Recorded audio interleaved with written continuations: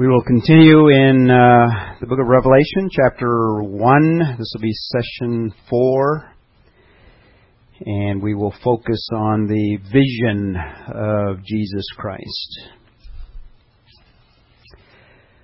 Last hour I was trying to spell the Greek word, and you got to keep in mind I'm an engineer, so spelling's a problem.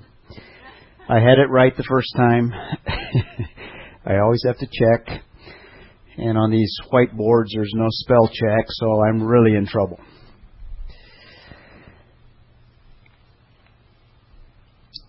Last session, we were talking about this benediction of the Lord Jesus Christ. And we looked at verse 5 that focuses on who He is.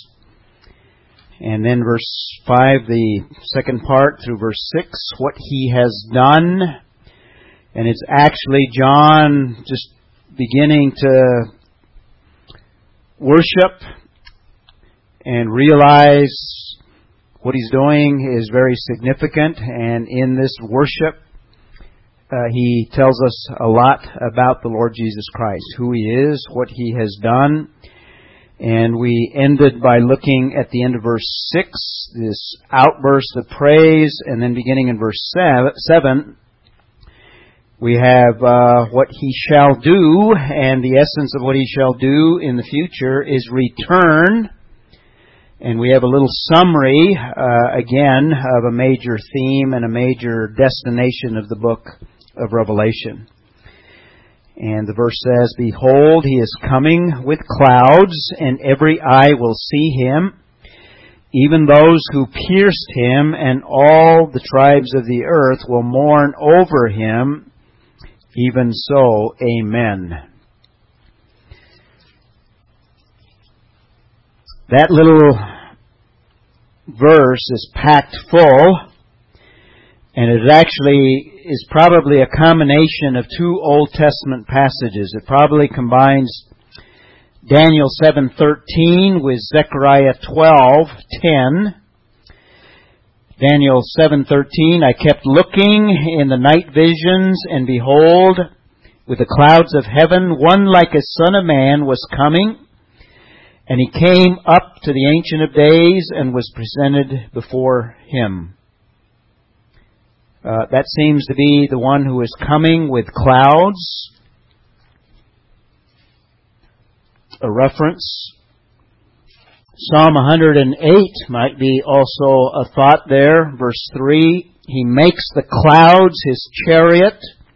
He walks upon the wings of the wind." In fact, the association with clouds is quite common, not only in terms of the actual arrival or second coming, but we will meet Him in the clouds, is what 1 Thessalonians tells us. Jesus, in the Olivet Discourse in Matthew 24:13, "Then the sign of the Son of Man will appear in the sky, then all the tribes of the earth will mourn, and they will see the Son of Man coming on clouds of the sky with power and great glory." Now, it's not clear why there's an association with clouds. It might be a reminder of the Shekinah glory of the Old Testament. It's not clear. But there's several passages that associate Christ's return with the clouds. So it is a reference to the second coming to kind of introduce us to the major theme here. Now the next part of the verse, "and every eye will see Him, even those who pierced Him," probably comes out of Zechariah 12:10, but it also reflects the historical situation of the crucifixion. Zechariah 12:10, "I will pour out on the house of David and on the inhabitants of Jerusalem the spirit of grace and of supplication, so that they will look on me whom they have pierced. And they will mourn for Him as one mourns for an only son, and they will weep bitterly over Him, like the bitter weeping over a firstborn." That was considered messianic, and I think John kind of confirms that, as well as just the historical incident of Christ's death on the cross. So verse 7 picks up those two and associates the Lord Jesus Christ and His coming with two Old Testament passages. Now, how does this passage, I'll ask you the question, how does this passage refute preterism? This is a passage that we can use to kind of argue against the position of those that believe all of this is fulfilled in the first century.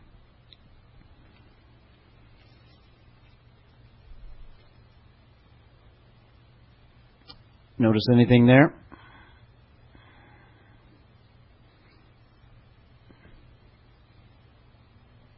How about the little phrase, every eye shall see Him? Did every eye see Him in 70 A.D.? Probably only those that were in Jerusalem, and they only saw the interpretation of the preterist in terms of what is coming, what they interpret as the second coming. So in terms of the coming of the Lord, it was very limited to only the inhabitants of Jerusalem and those that happened to be there. So there's one little note there that might add to an accumulation of data that will refute preterism. So we have kind of a universal idea. Every eye shall see Him, even those who have pierced Him. And then it also singles out, and all the tribes of the earth will mourn over Him. That's also a universal idea there, even so. Now, even those who pierced Him is probably a limited view. So those that saw Him or witnessed Him, we have universal language here. It includes at least two groups here. I think we have a group of Jewish witnesses in the little phrase, even those who pierced Him. I think it's specifically referring to the historical incident, but then when it speaks of every eye, and also the last phrase there, and all the tribes of the earth will mourn over Him. Even so, amen. Extends this universal idea beyond the nation of Israel and includes probably Gentiles. So the second coming, and Jesus emphasizes this also in the Olivet Discourse. It's not a coming that when He says, go in the wilderness to find Him. It's going to be overt. It's going to be very visible, very evident. No one's going to miss it. The actual return of the Lord Jesus Christ, it's going to be universally observed. No one will miss it. It's going to be unmistakable. In fact, it'll be very clear, and it'll be a revelation. People that have rejected Him will know who He is. They will know that this is the Lord Jesus Christ. They will know that their time is up, and it is not going to be something quiet or secret. And by the way, I was alluding to that experience that I had as a new believer and getting into the book. This is one of the passages that also refuted that idea of this other cult leader in his claim to be the second coming. This passage kind of stuck out in my thinking. Not every eye saw Him. In fact, His was a limited appearance as well. And when I was studying the book of Revelation, I remember vividly this passage just almost convincing me that he was a false prophet. I was also beginning to realize from other passages that there was this concept of false teaching and false doctrine and doctrines of demons and cults and these other ideas. But this was a passage that was very, very eye-opening to me to realize, this passage is speaking of everybody and every eye. And the more I read, and as I looked at chapter 19 and all of the overt statements in terms of just the vividness and other passages in the book of Revelation, these were key passages in convincing me that what I had encountered was in fact a cult. And I was beginning to put the pieces together, but this kind of confirmed it for me. So this introductory description of the second coming is just kind of another little theme that will be developed in greater detail as we work through. And then in verse 8 we have kind of like an announcement.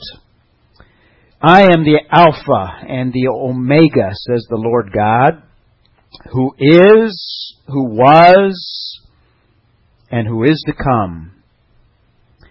Now this is similar to what we already looked at. And again, the debate is whether it's the Lord Jesus Christ or whether it's the Father. And again, it's not real clear. There's evidence that it could be either. So I'll let you kind of decide on your own. The Alpha and the Omega comes from the Old Testament, and the Alpha and the Omega in the Old Testament is a reference to Yahweh. But the New Testament also identifies the Alpha and the Omega with Jesus Christ, which indicates Jesus is equivalent to Yahweh. So if it's Jesus Christ, it's a note of deity of the Lord Jesus Christ, in that He is eternal. The phrase conveyed the idea of eternality. And as it identifies the Lord God, that kind of inclines us to thinking that maybe this is the Father. But if Jesus is in fact God, then it could be the Lord Jesus Christ as well. Who is and who was could be either. That phrase also is a reference of the Father, but it is also used in terms of the Son. Maybe the key phrase is the very last one, the Almighty, which almost exclusively in the Bible is a reference to the Father. That's not to deny that Jesus is not omnipotent as well, but this phrase is usually, at least almost exclusively as far as I know, a reference to the Father. So personally, I conclude that verse 8 is God Himself speaking and claiming to be the eternal Alpha and the Omega, identifying Himself, says the Lord, who is, who was, and who is to come. And we would interpret that phrase similarly to the phrase that we interpreted in verse 5. The omnipotent one, or the Almighty. So verse 8 is kind of a introduction by God Himself, God the Father. We have a similar closing in the book of Revelation in chapter 2 as the book closes. So it's kind of book-ended with announcements by probably the Father Himself. So these opening passages are very Trinitarian, if you will, where we have words from the Father and words from the Lord Jesus Christ.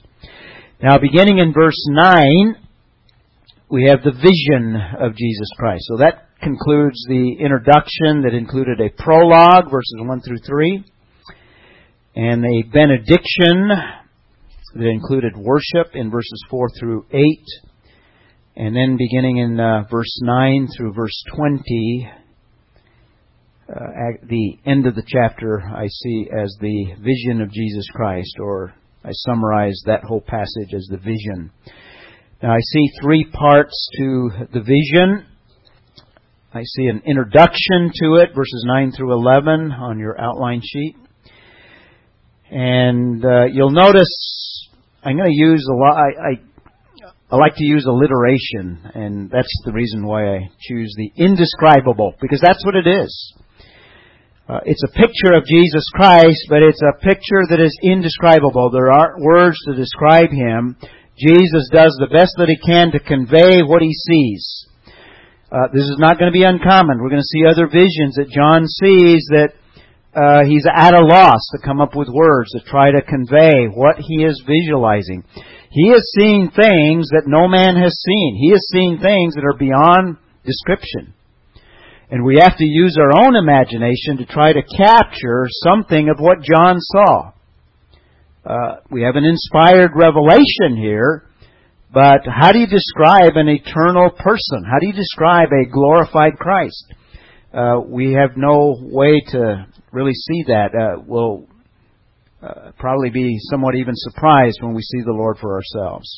So that's what John is trying to do. So I call it the indescribable. He's describing the indescribable in verses 12 through 16. That's the heart. That's the essence of the vision.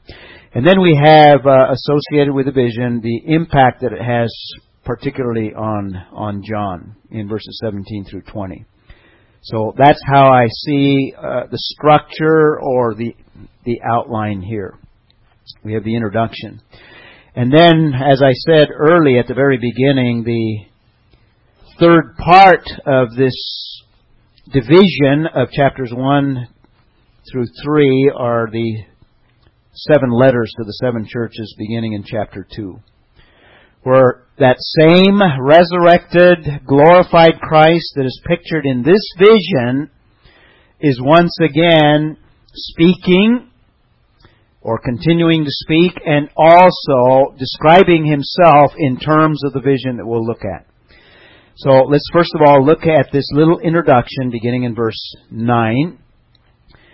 And we have John introduced, I, John, and he mentions himself 4 times. This is the third mention.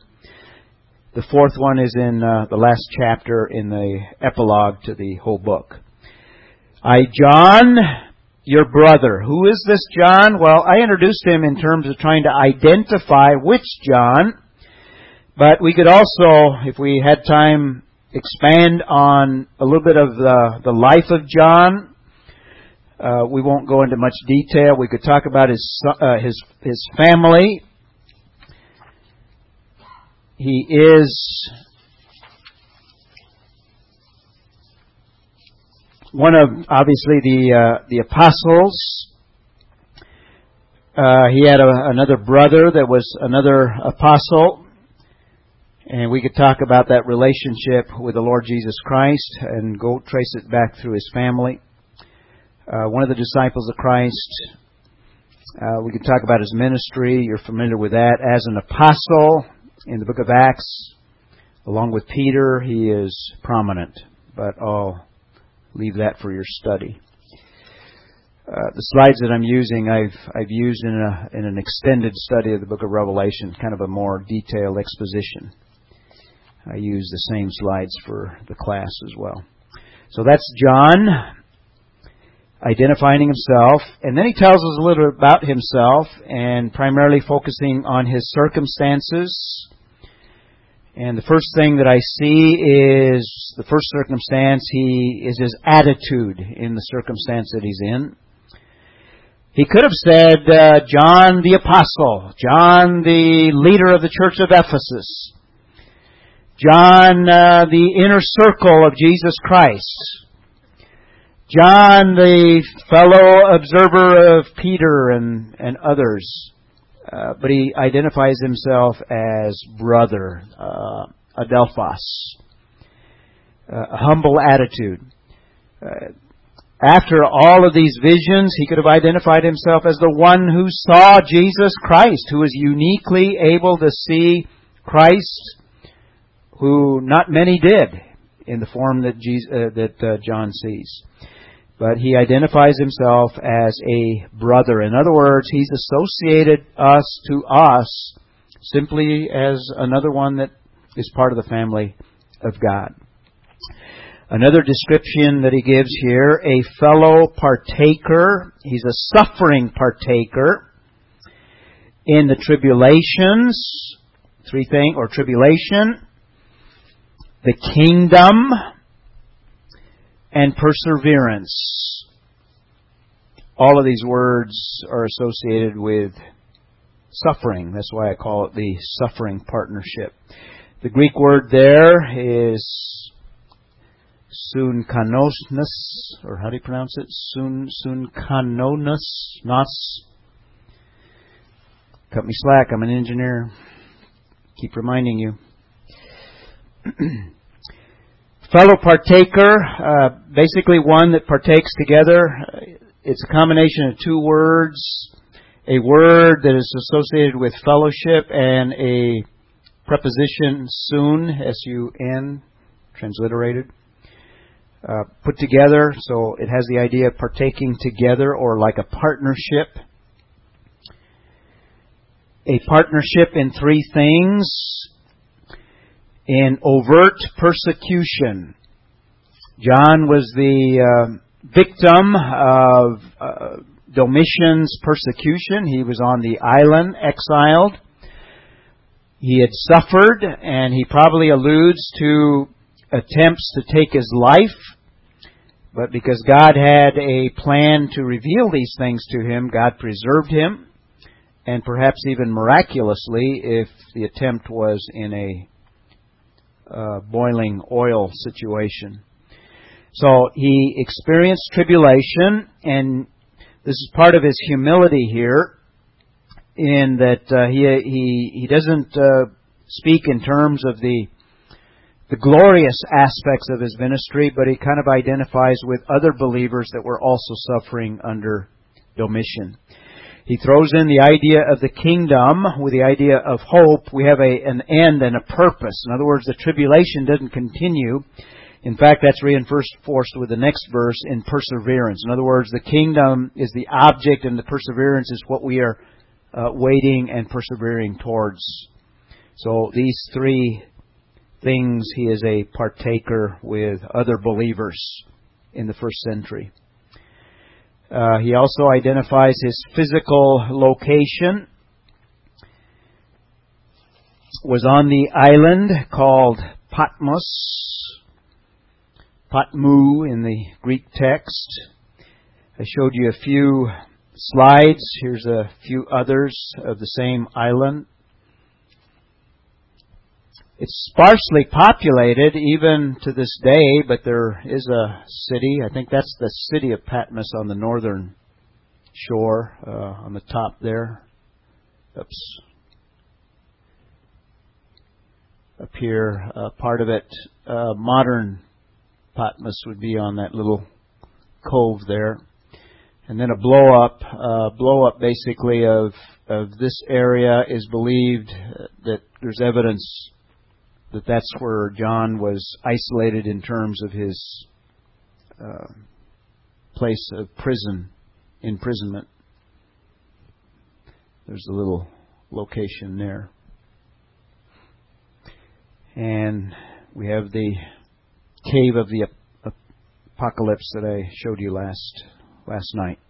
There's also a monastery of St. John on the island. I didn't take these photos. I had these given to me by a friend that did visit the island in order to share with you. Just more to give you the idea of the desolateness of the island and the sparse population. So that's the physical location of John. And we also have a mention of his spiritual state. I was on the island called Patmos because of the Word of God and testimony of Jesus. Again, kind of a reiteration of what we already looked at. He's a faithful witness, giving testimony, giving relevant testimony of what he is observing. And then verse 10, I was in the Spirit. What does that mean? Because of its prominence here and in a prophetic context, it's probably not in the same sense that you and I are called upon to walk in the Spirit. It probably is in something of what some charismatics would emphasize. Now, I'm not saying that their experience is necessarily a legitimate one, but I think it goes beyond the normal filling, the normal in the Spirit that Paul speaks of and that we have in terms of the typical experience of the believer. I think because it's called attention to here, and in this context, it may be that he is in a prophetic state, if you will, where the Spirit is opening his eyes to see things that even the normal Christian would not see.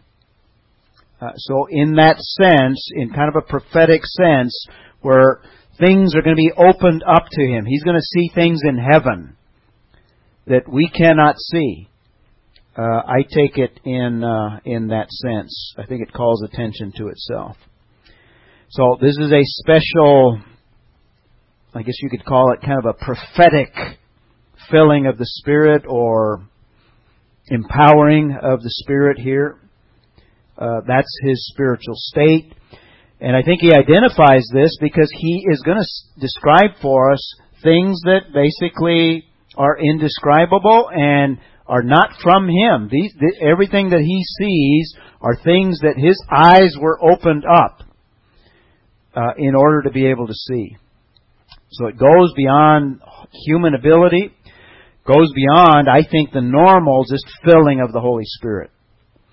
We could have been standing right next to John, and he would be seeing things that we probably would not see, unless God gave us that same enablement. So I think this is something unique and something special. It's called attention to because it's mentioned in, I think, at least 4 other passages that we'll encounter as we go through the book. So he speaks a little bit of his spiritual state. In fact, those other passages, I think, are worthy of calling attention to right away, if I can find them.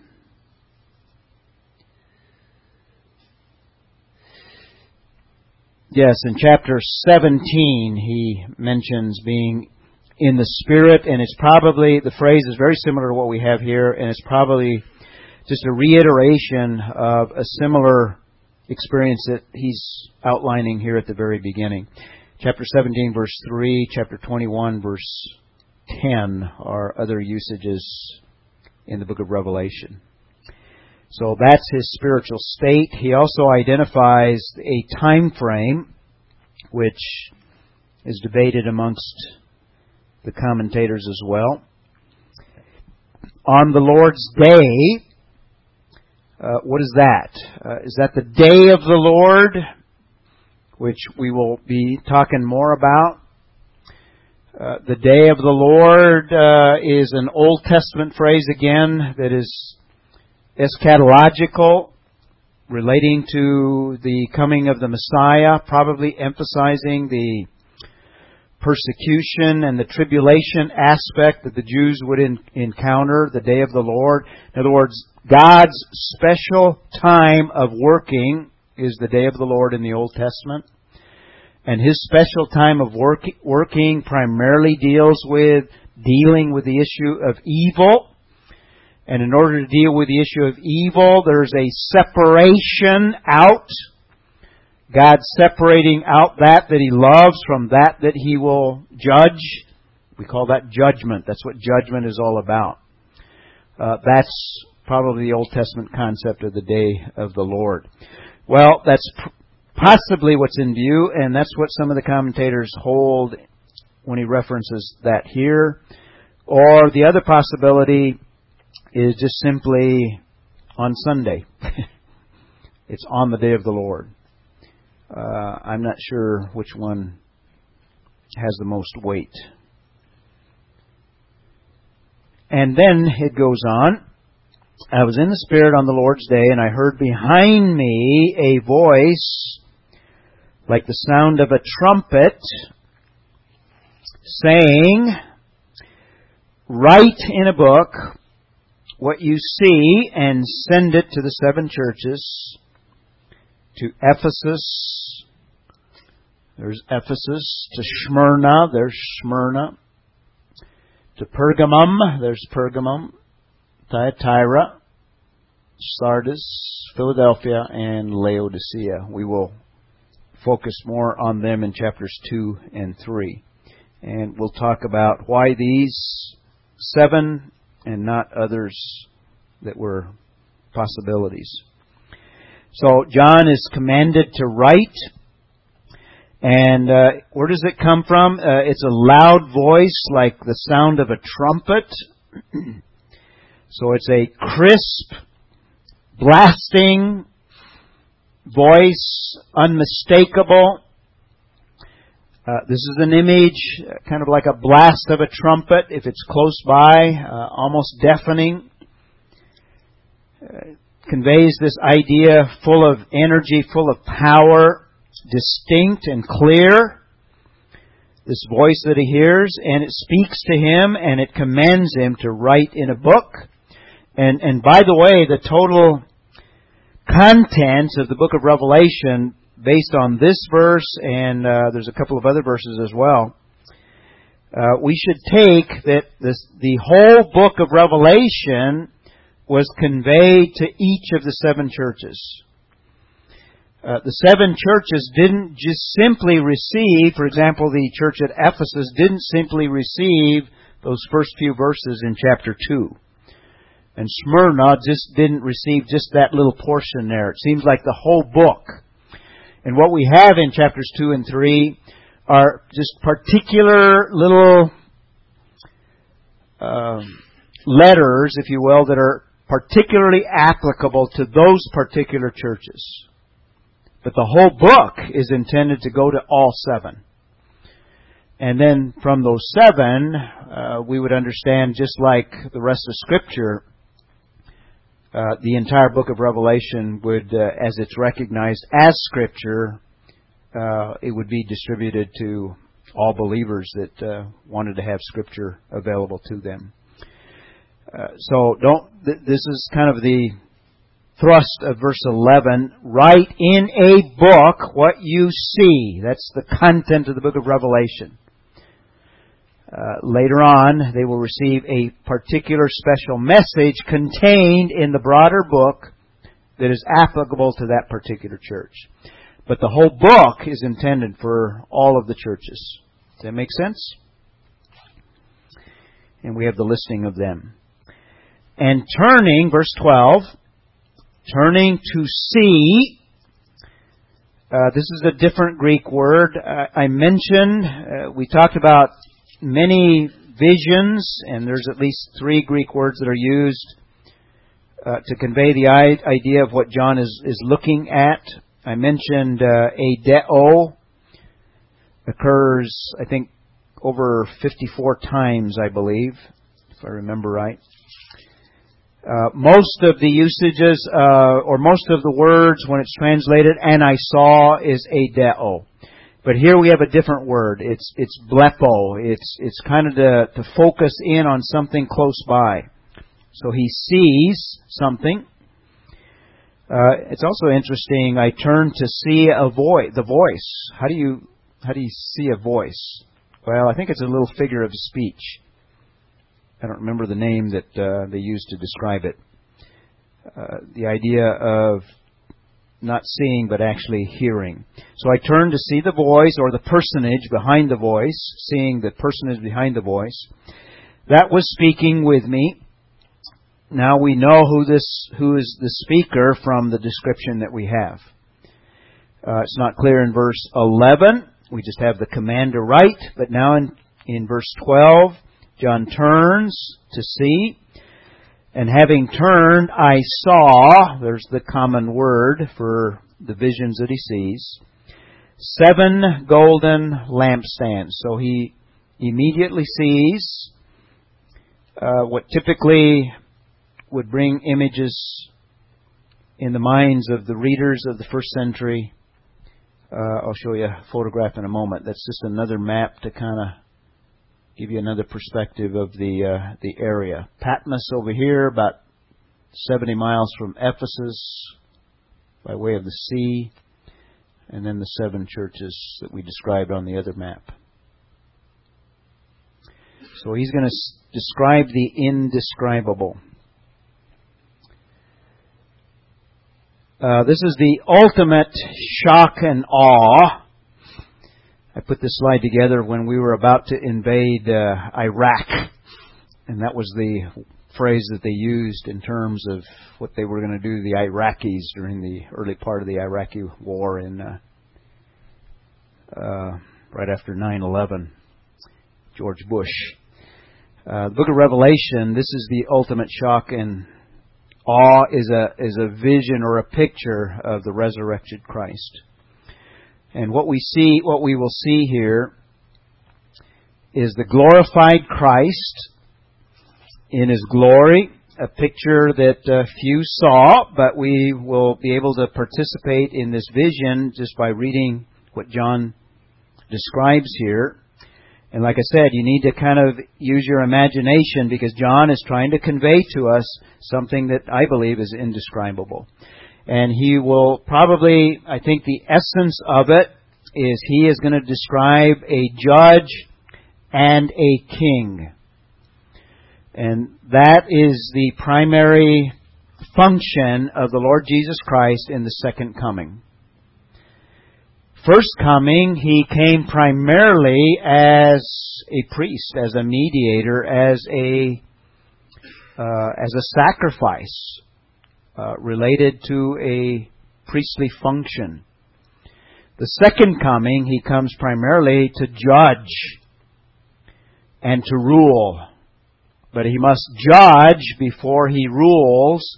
So I think the imagery, and as we go through it, I'll try to support the idea that what we have pictured here is a picture of a judge and a king. And we'll see expansion of that when we get to later passages. John will try to describe the indescribable by using 8 similes, comparing something that we do know or something that we are familiar with something that he is having trouble describing in words. So when John turns, he first sees 7 golden lampstands. And here's my outline, and I'm using alliteration here. An acknowledgement of the person that is speaking, verse 12. Now, what he sees is not what commonly the Jews thought of a lampstand. This is a single lampstand. And this is a very common symbol in Judaism, and this was present in the temple. In fact, this is a spectacular piece of artwork right here. You don't get a feel for it by looking at it. I took this photograph. It's in Jerusalem. This stands about 7 foot tall, and they told me that it's solid gold. So this is impressive. Is that the one ready for the third temple? Probably. Could be. It's encased in this kind of bulletproof plexiglass or special container. You can't. The rest of that museum empty back there? Yeah, it's not a museum. It's kind of a walkway to a different place over there. Yeah, it's not a museum. It's just out there. But I just show that. That's probably not the image here. It's not a unified lampstand like the Jewish lampstand. These are individual lamps that were very common, something like this. This is probably something like what John saw. I saw 7, this one's not quite golden, but he saw 7 golden lampstands. This is very common. In fact, this is an archaeological artifact that dates to probably the 1st century or maybe shortly after, where this would contain oil. And obviously, this would be lit with a wick here, and the purpose of a lampstand, it bears light. And that's the image that we have that John sees. So he sees 7 of something that probably looked like this. And as he is looking here, there's one in the midst of the lampstand. So perhaps they're arranged in maybe a circular pattern. So it's not, don't think of the menorah, the Jewish menorah. Think of 7 individual lampstands with a personage in the middle of it. And that's the main reason I call this whole section the vision of Jesus Christ among the 7 churches. That's what John sees. And as he stands in the midst of these 7 lampstands, now John is going to describe the personage, and then Jesus Christ is going to speak to John, and that speaking is going to extend all the way through the end of chapter 3. So that's how I see the passage structured. Okay? So verse 12 is John acknowledges the personage and the situation. Verse 13, he sees something of an acquaintance. I'm using A as alliteration here. And in the middle of the lampstands, one like a son of man. So there's something that reminds John of a personage that took the title Son of Man. And this is Jesus' favorite description of himself. He uses it more commonly of himself than anyone in the Gospels. He calls himself the Son of Man. Now, I think there's at least two significances of the usage of the Son of Man. And I think the Lord Jesus took on that title for himself because it has, first of all, a messianic association. The Son of Man comes from the Old Testament, that Daniel 7:13 passage that we read earlier. Daniel saw a personage, the Son of Man, and it was a messianic picture. And I think what Jesus is doing is associating himself with that messianic figure in Daniel 7. In the Gospels, when Jesus identifies himself as the Son of Man. He also is using it, I think, in the sense of identifying as fully human. We believe in the deity of Christ, but we also believe in the full humanity of Christ as well.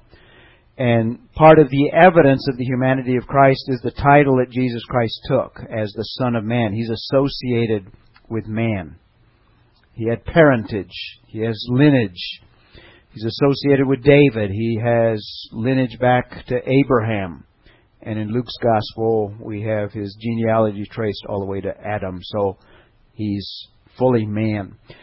So John sees this. So there's something of an acquaintance. There's something of similarity. There's something that reminds him of the earthly, human Jesus of the Gospels. In verse 13. One like a son of man. So it's like a son of man, but there's drastic differences as well. It's not exactly like what he remembers as he shared meals and walked Palestine and observed miracles and had a part in the ministry of the Lord Jesus Christ. It's like a son of man with all of the associations. In other words, this is that personage, but he's so different in what I see now. And now he begins to try to describe something that is undescribable. Like a son of man, and he's going to give us his attire in verse 13. Clothed in a robe, reaching to the feet, and girded across his breast with a golden girdle. By the way, that Son of Man idea in Isaiah 53:2 tells us a little bit. In fact, this is the only passage that kind of gives us a hint in terms of what Jesus looked like in his humanity. He didn't stand out in a crowd, is what Isaiah 53:2 says. He has no stately form or majesty that we should look upon him, nor appearance that we should be attracted to him. In other words, he was just common. He was everyday. You would not have been surprised. You would not have been impressed with him. He was fully human in every way. This is the only passage that I know of that gives us any hint that in terms of his physical appearance. That's what John is looking at here. And something of this image or something of this vision reminds him of the Lord Jesus Christ. Now the attire here,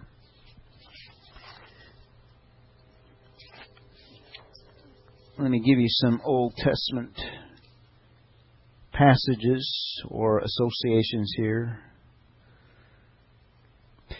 In terms of the dress, it could be the dress of a prophet. Sometimes prophets dressed in a similar way.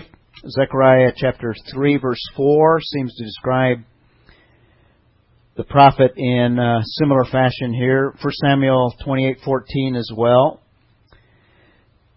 This was also associated with a judge, similar garments. Kings were dressed in robes reaching down as this one does, with a girdle. Priests were also associated with this kind of attire. In fact, probably more frequently priests.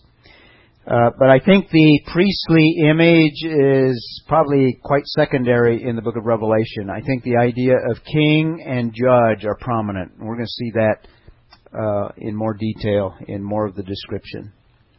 At least that's what I think the text is giving us here. And that's supported by the function, the primary functions of the Lord Jesus Christ in the second coming. So that's His attire. And I think the best view in terms of what the image is the dress of a judge and a king. Verses 14 through 16 are descriptions of His appearance. And more detail is given in terms of what He appeared like to John. His head and His hair were white, like white wool, like snow. So the first simile, or the first image in terms of the appearance, focuses in on His hair. In the Old Testament, the imagery of hair and whiteness is oftentimes two associations. One with age, which kind of hints at His eternality, but also wisdom. With age comes wisdom. For example, Daniel 7:9, I kept looking until thrones were set up, and the Ancient of Days took his seat. His vesture was like white snow, much like what we have here. And his hair of his head was like pure wool. And that's probably where the image comes from. Daniel 7:9. His throne was ablaze with flames, so we have further description here. And some of the other associations may be associated with the following in that. The image probably comes from there. Another association, now in Daniel 7:9, we have the Ancient of Days. We have probably the Father in view, so we have an association of Christ in terms of appearance. In terms of grayness, Proverbs 16:31, a gray head is a crown of glory. And that's what John sees. It is found in the way of righteousness. Associated with purity, wisdom, and age. So perhaps His eternality, His glorious aspect, His holiness and purity may be in view in that image of His appearance, first image of His appearance. The second image in verse 14, His eyes were like a flame of fire. Probably the idea today, if we were to convey it in contemporary terms, it would be like eyes like a blowtorch that can cut through steel. With a flame that can burn right through 4 inches of steel. And we have images like that today. This is what John sees. So you have to use your imagination here in terms of what is being conveyed here in terms of the image. Now, it's not a flame of fire, but something like. So he's trying to describe something that is hard to describe. Closest he does is like a flame of fire, a piercing fire. That probably looks at omniscience. He can see through steel. He can see through all things. There's nothing that is a barrier to His vision here. He can see right through our hearts. And there's an energy about it. There's a power behind that vision. His eyes like a flame. So his head, eternality, purity, you could add wisdom, age, eyes, omniscience. So this king, this judge, is going to be able to see right through all the excuses, all of the attempts to rationalize sin. He's going to have proper evaluation. He's going to have all of the facts. He's going to judge righteously. And when He rules in the kingdom, His rulership is going to be with that same omniscience. He's going to know all of the options in ruling. And when He rules, He's going to be wise because He has all the wisdom to be able to make correct decisions. That's the king that will rule. He has eyes like a flame of fire. Verse 15, and His feet were like burnished bronze. This is like a gold ore or fine brass or bronze. Apparently in first century they were able to alloy metals together and make metal instruments, and John sees something like that. His feet, this conveys the idea of power and strength. Probably, or wait a minute, did I miss one there? Voice. His feet were like burnished bronze. I must have that out of order.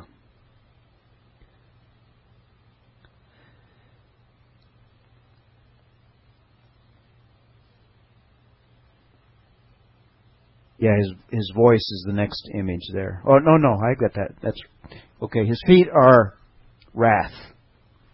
The image is that of wrath. Feet that can stomp on sin in a way that deals with it. Maybe an allusion to Daniel 10:6, another vision that Daniel had. His body also was like beryl. His face had the appearance of lightning. His eyes were like flaming torches. His arms and feet like the gleam of polished bronze. Very similar image. And the sound of His words were like the sound of a tumult. Power. And in Revelation 15, we have next the voice. So the feet were like burnished bronze when he had when it had been caused to glow in a furnace. So heat is applied here, at least part of the image.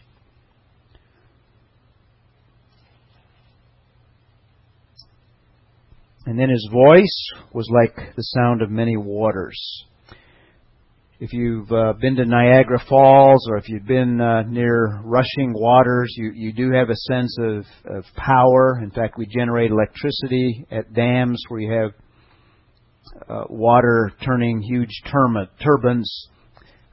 Many waters, the image of power here, which would convey the idea that the one that John is seeing is an omnipotent person.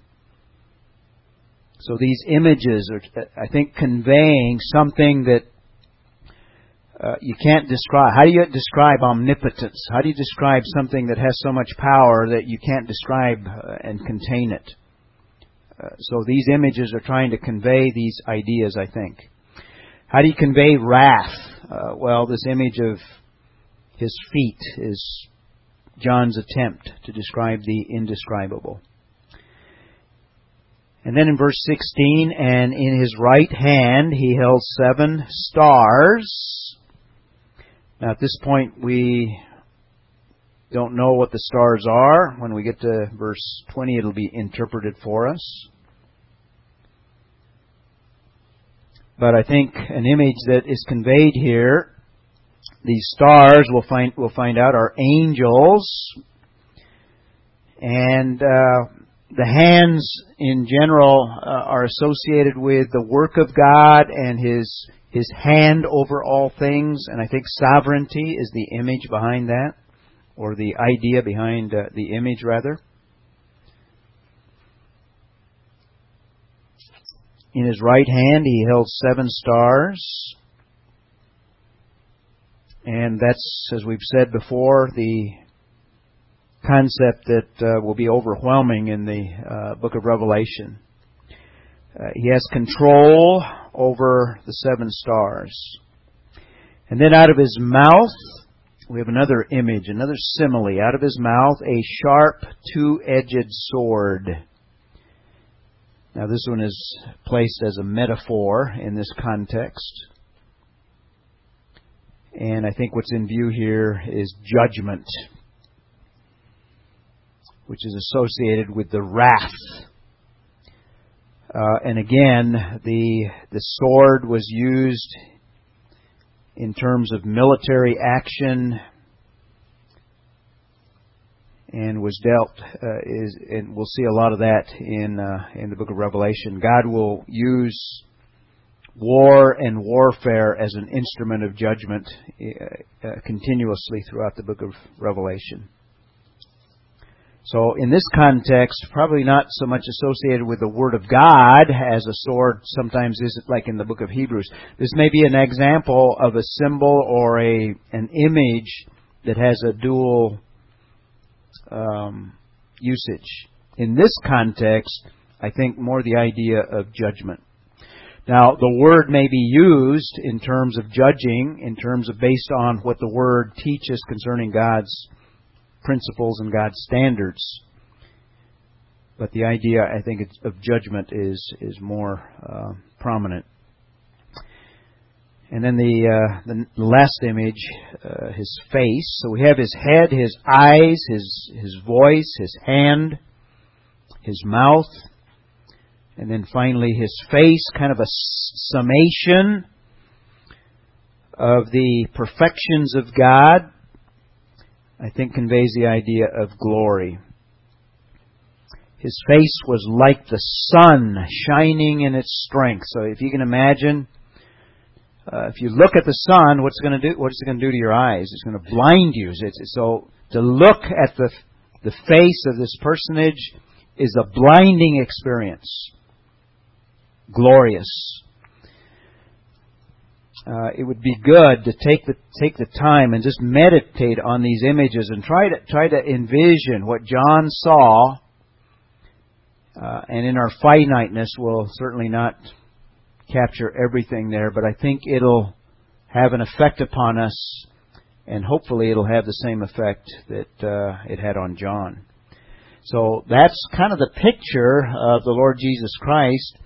Now these images will come back, and we'll see most of these in the 7 letters to the 7 churches. Jesus will identify Himself as the one that is described in this vision. And He will take some of these images, and they will be associated with what is going on in those particular churches. And how the implication is how He will deal with those churches. So we're going to see these again as we work our way through the 7 letters.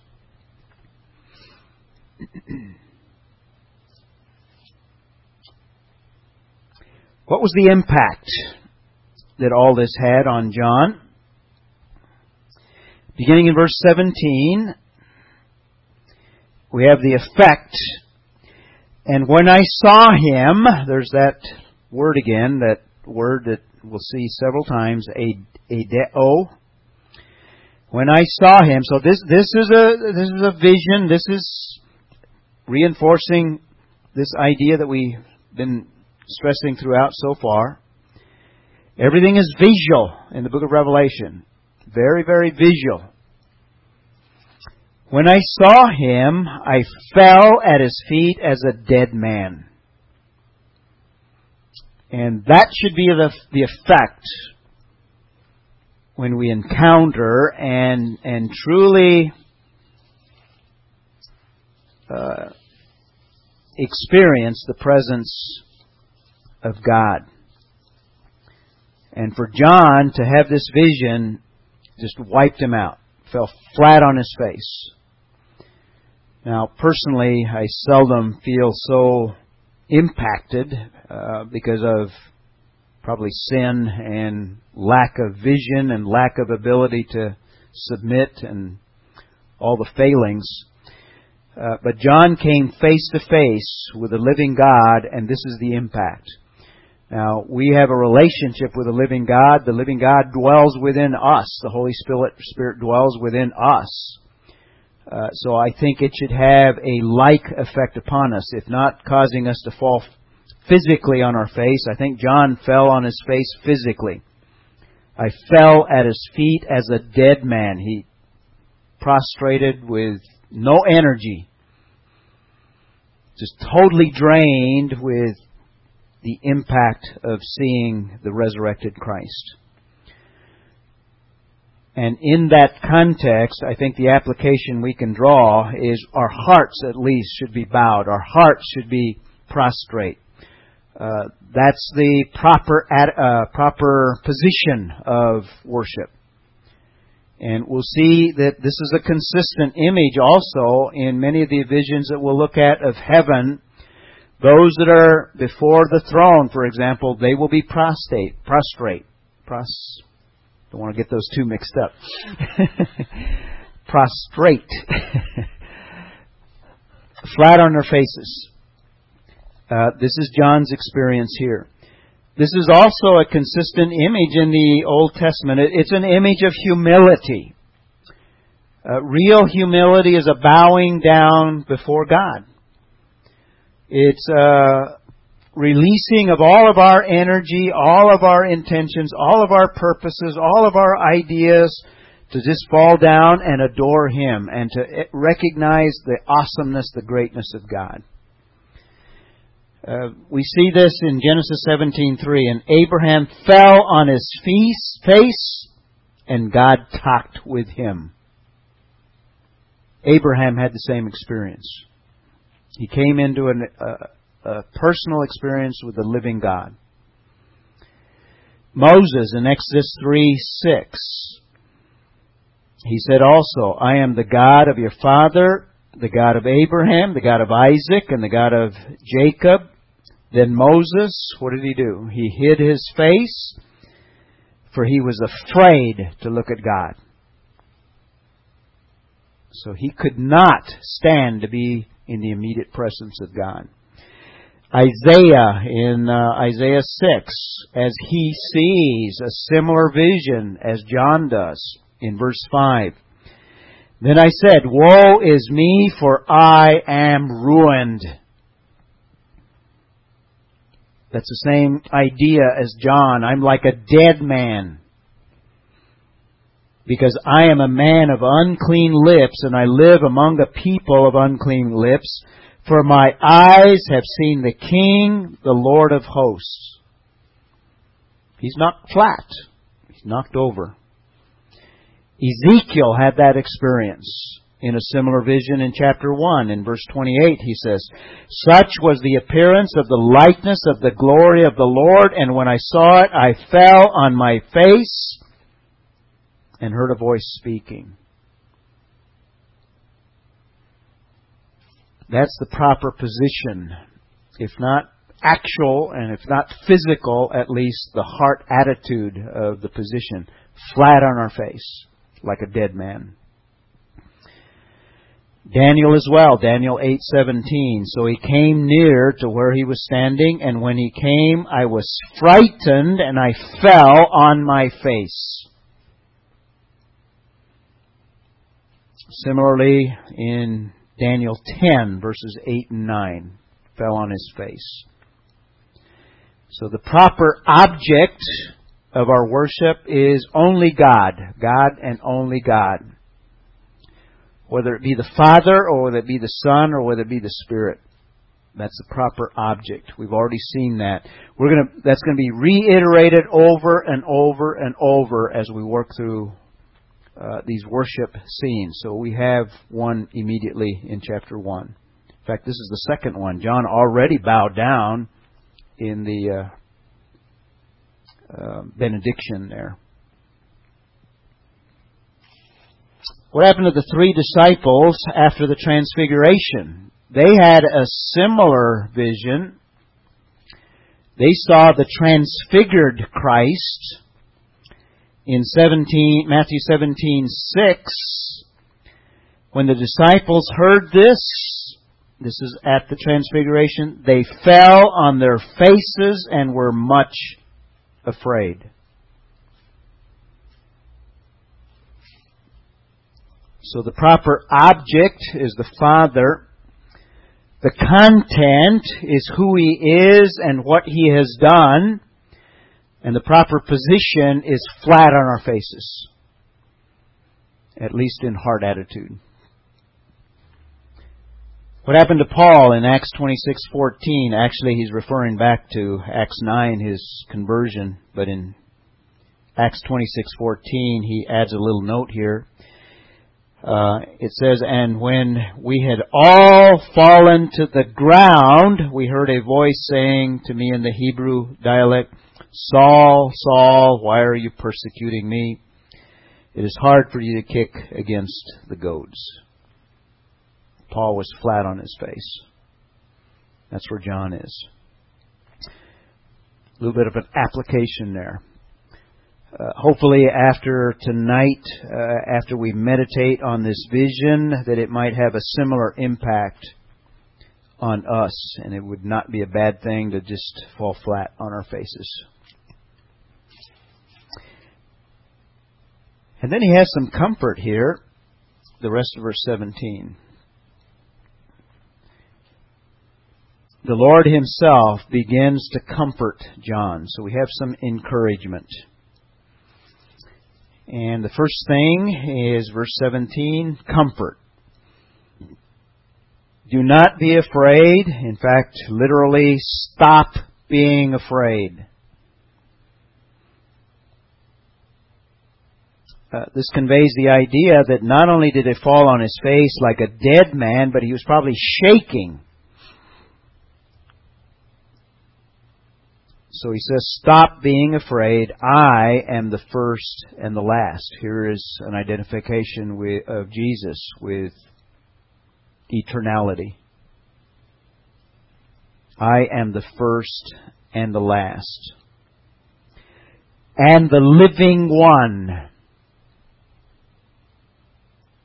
The ever-living one. The self-existent living one. The one with life that does not depend on anything outside of myself. God is self-existent. He has no needs whatsoever. He has self-existent life.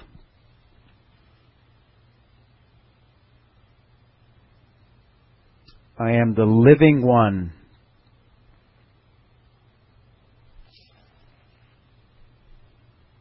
And I was dead. This refers to His death. This is the same Jesus.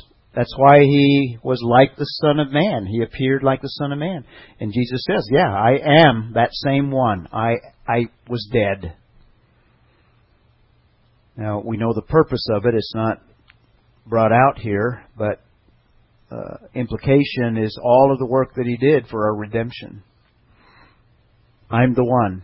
I'm the one that died for you, John. I'm the one that went to the cross. And behold, I'm alive forevermore. I'm eternally alive. I rose from the dead. I'm alive. And I have the keys of death and Hades. An interesting association. Death and Hades. So life and death, in other words, the keys, conveys the idea of access, or He's the one that opens the doors to these things.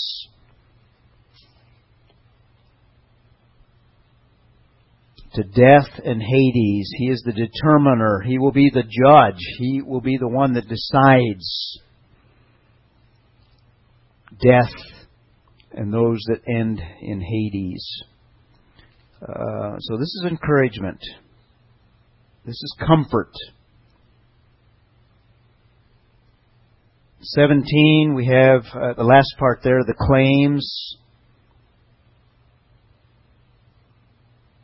I am the first and the last, and then the claims go into verse 18. The living one, I was dead, and behold, I am alive forevermore. I have the keys of death and Hades, and they extend to the end of verse 18. In verse 19, we have a command. So Paul is comforted.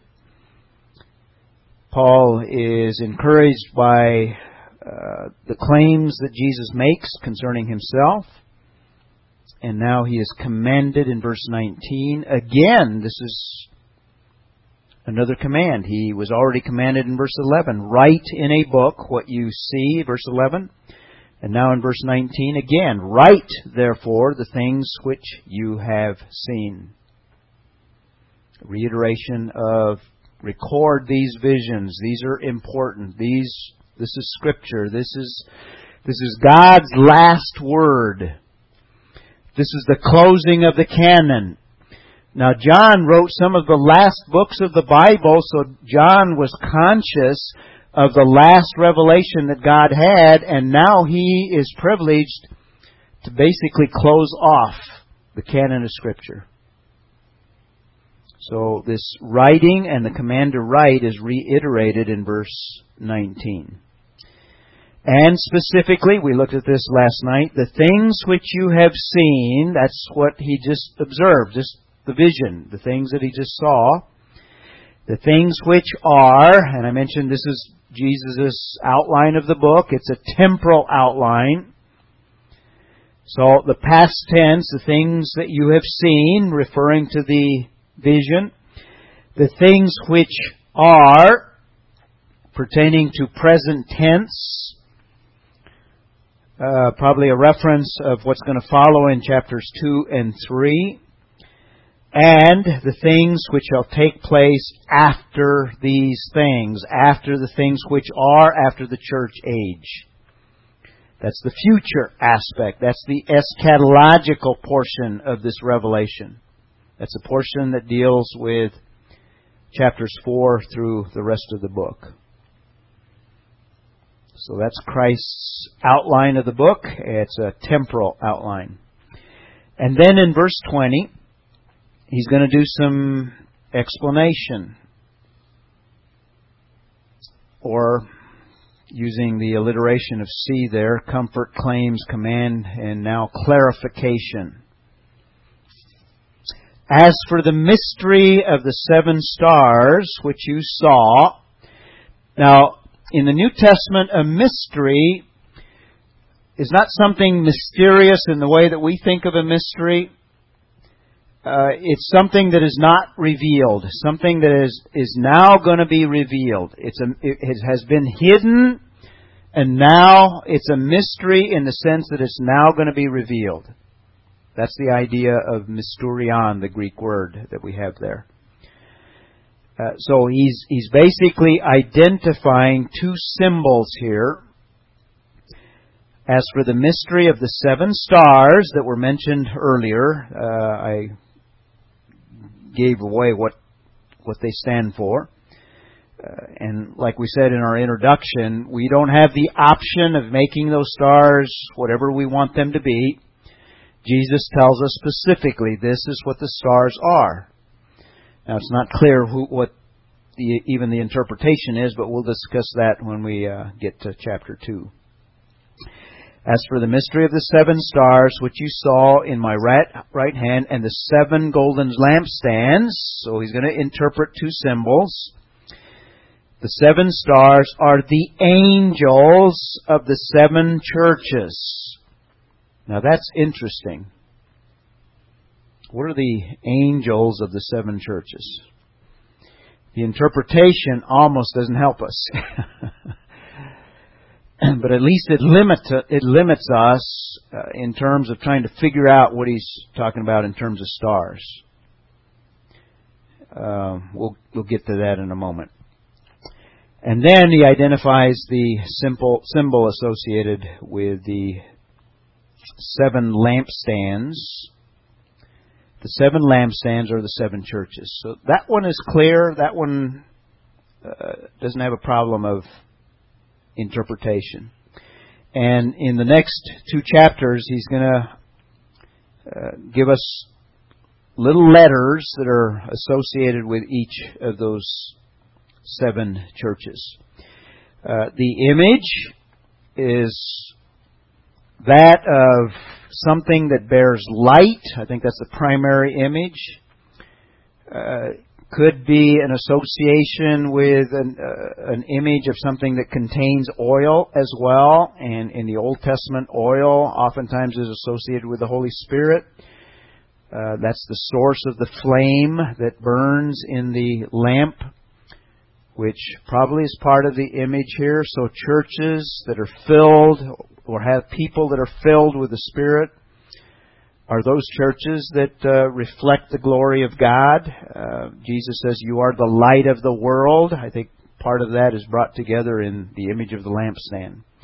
So the church is to be the light of the world. We are to be lights in a dark age, in a dark culture. That's what the lampstand basically represents. That's the imagery. And I think that's the interpretation that we have here. In some of the letters, Jesus even threatens that He will take away their lampstand because if they do not repent, they're not going to be able to be light bearers. A discipline. The application to draw there is we need to do the best that we can to make sure that what people see is the glory of God. That they not see us necessarily. That they not see our flesh. That we live in the, we don't want to live in the flesh. That's a distorted picture of who we actually are. We want to be in the Spirit, and when we're in the Spirit, it's as if God is burning a light, and the world sees a picture of who we are. The best way to display that is oftentimes in the midst of the most difficult situations. So in the context of suffering and persecution, which we'll see a lot of in the book of Revelation, and these churches, even in the first century, experienced that. That's the best opportunity for the light to be displayed, because they will see that we have something different from everyone else. We respond to adversity in a different way. I think that's the context of the passage in 1 Peter 3:15, where apologetics is encouraged. In other words, give an answer to those that ask. Why are they going to ask? Because they're going to see something different in us, and it's in a context. In fact, the whole letter of 1 Peter is in the context of suffering and persecution. And it's in that context that when we respond rightly in the power of the Holy Spirit, the glory of God is seen, because it's unnatural, it's supernatural, it's not what people normally do when they're under those circumstances. So that's another application that we can draw from here. So the lampstands, we need to do all that we can to keep from obscuring the light, get out of the way, and let the Lord use us in ways that glorify Him. So that's chapter 1. And that's basically almost as far as I wanted to get tonight, but we have a little bit of time. So why don't I give you just a head start on tomorrow. What we will deal with is the 7 churches. I thought I had it here.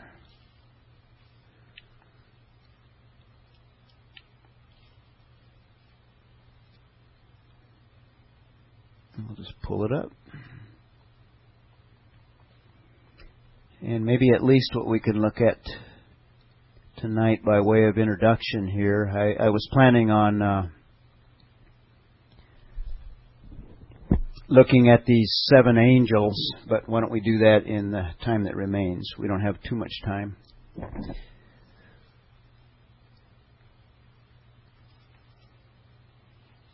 Well, let me just start with these 7 churches.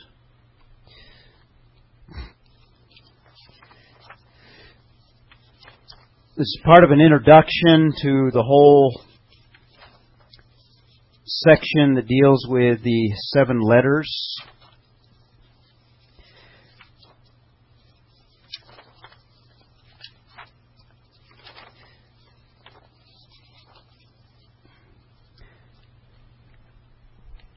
And one of the things that I wanted to talk about was their pertinence.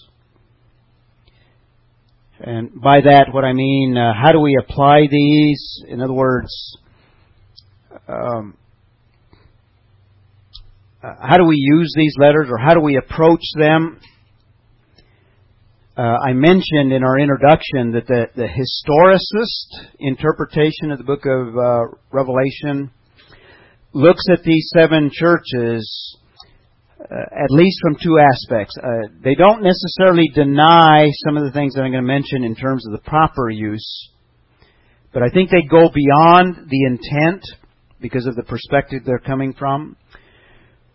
They would, I think, most historicists would interpret these letters much like we would interpret them, except they would add that these are pictures of kind of a panorama of church history from the beginning to the end. And they would see, for example, the first letter, the church at Ephesus, or the letter to the church at Ephesus, as a picture of the apostolic church.